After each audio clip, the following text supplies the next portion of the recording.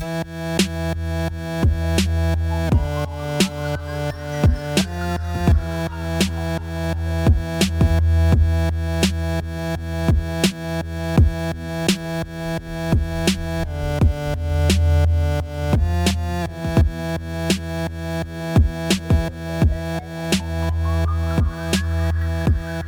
to The Recognition. My name's Neely. I'm here, of course, with Kaylee Savona. Kaylee, hello. Hi, Neely. Hi. So it is summertime in Michigan. Usually that's lovely. It's been like mid-80s, which for most people probably is like, wow, that's like a beautiful summer day. I'm kind of getting a little tired of how hot it is. Is that the same for you? Mm-mm. No? Okay, you love the heat. I love the heat. Okay. I was just contemplating, we've had like, 10 consecutive days of like perfect days. And it's almost like, is it too perfect? Yeah. Like, where's the rain at? Where's the clouds? I don't know. But I'm fine with it. Yeah. So, one of my favorite things about summer, I don't know if you know this or not, is that Gallup releases the State of the Global Workplace report. It's so exciting, so really. This is what we're going to talk about today. So it's going to be great. So Kaylee, of course, as part of our shorties, always digs this stuff up, and we'll banter about it, and we'll give you the link to it and some information for you to take back to your workplace and have a better understanding of what's going on out there in the world. Right. I think we're just gonna cover the top points from a global perspective, and then try to reapply it to maybe local U.S. folks. But some really interesting tidbits here, some really interesting trends, and even some reversals of trends that is really exciting to see. So let's dig in. I think let's start with the good news. Employees are thriving. They have reached an all-time high in 2022. So that's awesome. We're at 23% of the world's employees being engaged, which is the highest it's been since Gallup started measuring in 2009. And when you look at it, there's actually been a 7-point increase in South Asia alone. So that's been a big boost. And South Asia leads the world in employee engagement at 33%. So I guess what's crazy, first of all, if you're not familiar with these reports, you're like 23%. That's not great. There are 3 categories in which they measure engagement. Either you are engaged, you are disengaged, or you are actively disengaged. So only 3 options there. And through polling, they figure out where each of these employees land. So you mentioned the increase of 7 points in South Asia. That's significant because that includes India. And India is slated to become the world's largest country by population this year. So Asia leading the world at a 33% employee engagement rate. That's significant because of how many millions and maybe even billions. We got to do some fact checking if there's billions of people that live in the South Asia region. So 33% compared to 31% in the US. So similar, but again, population differences there. Europe, the caboose when it comes to employee engagement, tough. 13%. Yeah. They put a 13 up there. So I don't know what's going on over there, but a big gap when it comes to employee engagement around the world. So moving on to point number 2, the sad news. Okay, so we started with good news. We're moving into sad news basically immediately. Most of the world's employees are quiet quitting. So most of employees fall into that second category, not engaged, disengaged, where you would consider that as quiet quitting. 59% of the world's employees. That's almost 2/3. Like if you think about it. Yeah. I remember saying the stat that 2/3 of the workforce are either disengaged or actively disengaged. Now we're almost to the point of saying 2/3 of the workforce are disengaged. Like that is kind of nerve-wracking. I think there's a couple of other stats later on that get into some of the causes of that. But that's important because low engagement actively costs the global economy $9 trillion a year. That's such a big word. That's absurd. A big number.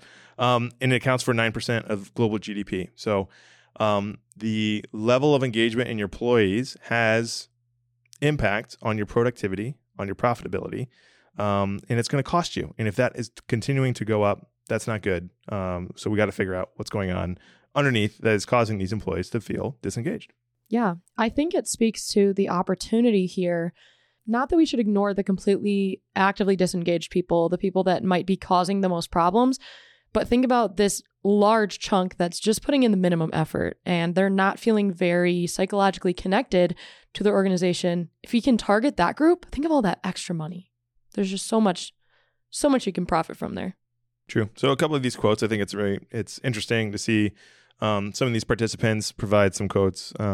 It's happened many times that I have addressed things, staff members have addressed things, and then nothing changes. So that's a call out to leadership. Mm-hmm. You might be engaging your teams in surveys and getting their feedback, but what are you doing? Are you taking action out of that? Frank says, I wish my manager was more present. Ouch. If you're Frank's manager, Frank, and you read this in the Gallup, oh man. So, I mean, it starts at the top. It starts with leadership. And I think we have the power to influence those changes to make a difference in that stat. Definitely. Moving on to number 3. Unfortunately, another sad stat here. Stress remained at a record level high across the globe. So we're at 44% of employees saying that they experienced a lot of stress the previous day, which is the exact same it was in 2021. And this has been kind of slowly rising for the last decade. But yeah, we're just seeing these very high stress levels, especially in the US, Canada, and East Asia. And if you remember in our conversation with Rebecca Chabowski, remote workers actually experience more stress throughout the day because that work-life lines, those barriers are now broken down, and now it feels like all of life's stresses are happening at any given time. So that could be a compounding factor. But you mentioned over the last several years, this is up 13 points since 2009, and really the pandemic didn't wobble that very much. Only a point difference between 2022 and 2020. I think it's just overall work is stressing people more out, right? Are we a more anxious society? Are we more easily susceptible to stress? Is the type of work that we're doing stressing us out? Is the pressure being put on us? So a lot of things to consider when it comes to stress at work. But the good news is, when we're coming back to engagement again, your engaged employees are less likely to report that they have felt a lot of stress the day before. Some people see pressure as a privilege. Some people see pressure as stressful. If I'm engaged in the work, if I'm tuned into the work, if I am aligned with the work and what we're doing, maybe I'm not feeling that stress, even though that pressure may be the same. If I am disengaged, I don't like what I'm doing, I don't agree with what's happening, I'm probably going to take that pressure in a different way, and that's going to hit me as stress. So some interesting differences in whether I'm engaged or not engaged with the work that I'm doing. Yeah, it's super interesting. And then moving on to number 4, we're going kind of back up here into some more positive news. The world experienced a widespread resurgence in jobs. So when employees were surveyed, 53% of them in 2022 said that now is a good time to find a job where I live. So this is actually up 8 points from 2021. We had in 2019, it was at 55%. And then, of course, it dropped significantly during the pandemic. So we're kind of back up to those pre-pandemic levels almost, which is great to see. So a lot of trends that are happening around where job availability is impacted. And the reality is, if the majority of employees are either not engaged or actively disengaged, if they are either quiet quitting or loud quitting, guess what? There's a job available for you. So I think the options are available. I think if we need to make that shift, maybe encourage that shift so we can backfill with employees that are actually interested and tuned in and try to get one of those engaged employees that can add more productivity. It's an interesting environment where the majority of people don't feel like they're happy with the work they have, yet there is plenty of job availability to go elsewhere. So we talked about the Great Resignation and that shift. It sounds like the playing field is even more open now than it was in 2020 because of the job availability. So an interesting trend to keep track of. Agreed. And obviously it's positive for both the employees and the employers. Like you said, we want people to be happy in their jobs. They'll be more engaged. Unfortunately, do have to go back to some bad news though. Over half of employees have expressed intent to leave their job. It's crazy. It's crazy. So 51% said they're watching for or actively seeking a new job right now. But what's interesting is that Gallup found there's different levels of pay increases that people require in order to leave their job. So for engaged employees, they want to see at least a 31% pay increase, while the actively disengaged and the not engaged employees said, a 22% is good enough for me. So yeah, we'll get into this in number 7, but it's really interesting to see the reasons why people are quitting. And then we've talked before about how pay is just one of the things that people consider in taking a new job and opportunity. But yeah, Your less engaged people are more likely to be bought out. Wow, what a concept. It's crazy. Thanks, Gallup. So interesting trends so far. So number one, we've got a higher pocket of engaged employees, which is good, but a growing middle pocket of not engaged employees, which means actively disengaged or maybe moving up the funnel a little bit into maybe not actively being loud and disengaged, but at least not completely engaged and ready to be happy. We have stress levels that are up. We have job openings that are up. And then we have intent to leave, which is also up. These trends are all going to combine at some point or another, and probably the 2024 report will show us what happens with this, but really interesting in these top 5 global takeaways. So moving on to number 6. This is so great. The level of employee engagement has 4 times as much influence on an employee's stress level than where they are working. So we've talked about fully remote employees experiencing more stress. That is sometimes the case. But you will see that the stress level is actually more impacted by whether you are engaged, not engaged, or actively disengaged versus if you are on-site, hybrid, or fully remote. Right. And it's also interesting to read some of these quotes over here on the side because people are having such different experiences, whether they're hybrid or remote. We have a quote here. I have more time to spend with my family and my wife with my dogs. So I spend less time in traffic and more quality time with the people I care about. But then directly below that, we have the sentiment, I guess having my workplace at home has made it more challenging to separate myself and step away from work.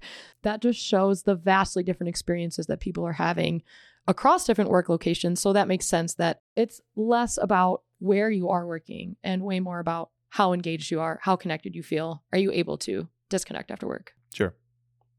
And again, going back to this Steelcase report, hybrid and remote work is really not as prevalent in different pockets in different regions. So US, UK, like the Western civilization, more remote, more hybrid options versus East Asia, South Asia are more on-site. So some of this data may be skewed when it relates to stress levels, but still interesting to see. Again, the more engaged you can get your employees, the better results we're going to have. That's probably the biggest takeaway. Yeah, for sure. Well, we're on to our final point, number 7. Quiet quitting employees know what they would change about their workplace. So when we break it down here, the most important thing for this giant group of quiet quitting employees is engagement or culture at 41%. So we're talking things like people want to be more recognized. They want their managers to be more approachable so that they can be honest and talk openly. They would like more autonomy in order to be more creative. They want to learn more. They want to be respected, and they want fair chances at being promoted. Yep. So that's 41% of those responders say engagement or culture would be what they would change. In second place at 28%, pay and benefits. Okay, so not surprising. People want to be paid more because they feel like they are working harder and they deserve more money. Makes sense? Heard that before. What's interesting about the benefits, though, is a lot of these have to do with the fact that you're making me come to the office, so you may as well do blank. That includes a better cafeteria. That includes a voucher for gas. That includes subsidized childcare. So, okay, if you're going to bring me back into the office, let's show me the money, show me the benefits, and give me a reason to make that commute. Definitely. And the third one is well-being at 16%. So here we have people saying, I would like to know about shift changes in advance so that I can organize my free time. I know when I'm going to be off. People want less overtime. They want to work from home more. And they would like longer breaks so they can eat without rushing or just have breaks in general at work. I don't know if people just aren't getting breaks at work, but people would like breaks. They would like a health clinic on site. And they also want, which we talked about this with Rebecca, they want different spaces in the office, like places to relax, places to get together with their colleagues and connect and socialize instead of just having workspaces. Yeah, so well-being, it's, at the end of the day, taking care of your people. And these are some of the things that they find important. So if you want to maintain that 60% pocket of not engaged employees, this is the feedback that they're giving. These are the things that you could change in your workplace to keep them and not have them look elsewhere for work. For sure. A great report. We're going to share the link in the episode description so you can follow along and even go in, look region by region to see the different results by geolocation. Thanks for bringing this, Kaylee. Of course. Thanks, Neely. Thanks for joining us today. And special thanks to The Fracture and Jay Matthews for their original music. Stay tuned for more episodes coming out every week that will touch on the topics that are important to HR and people leaders like you. If you have any recommendations or feedback, or if you are looking to partner on creating a more engaging recognition program, you can contact us at podcast@recognition.com. And as always, thank you.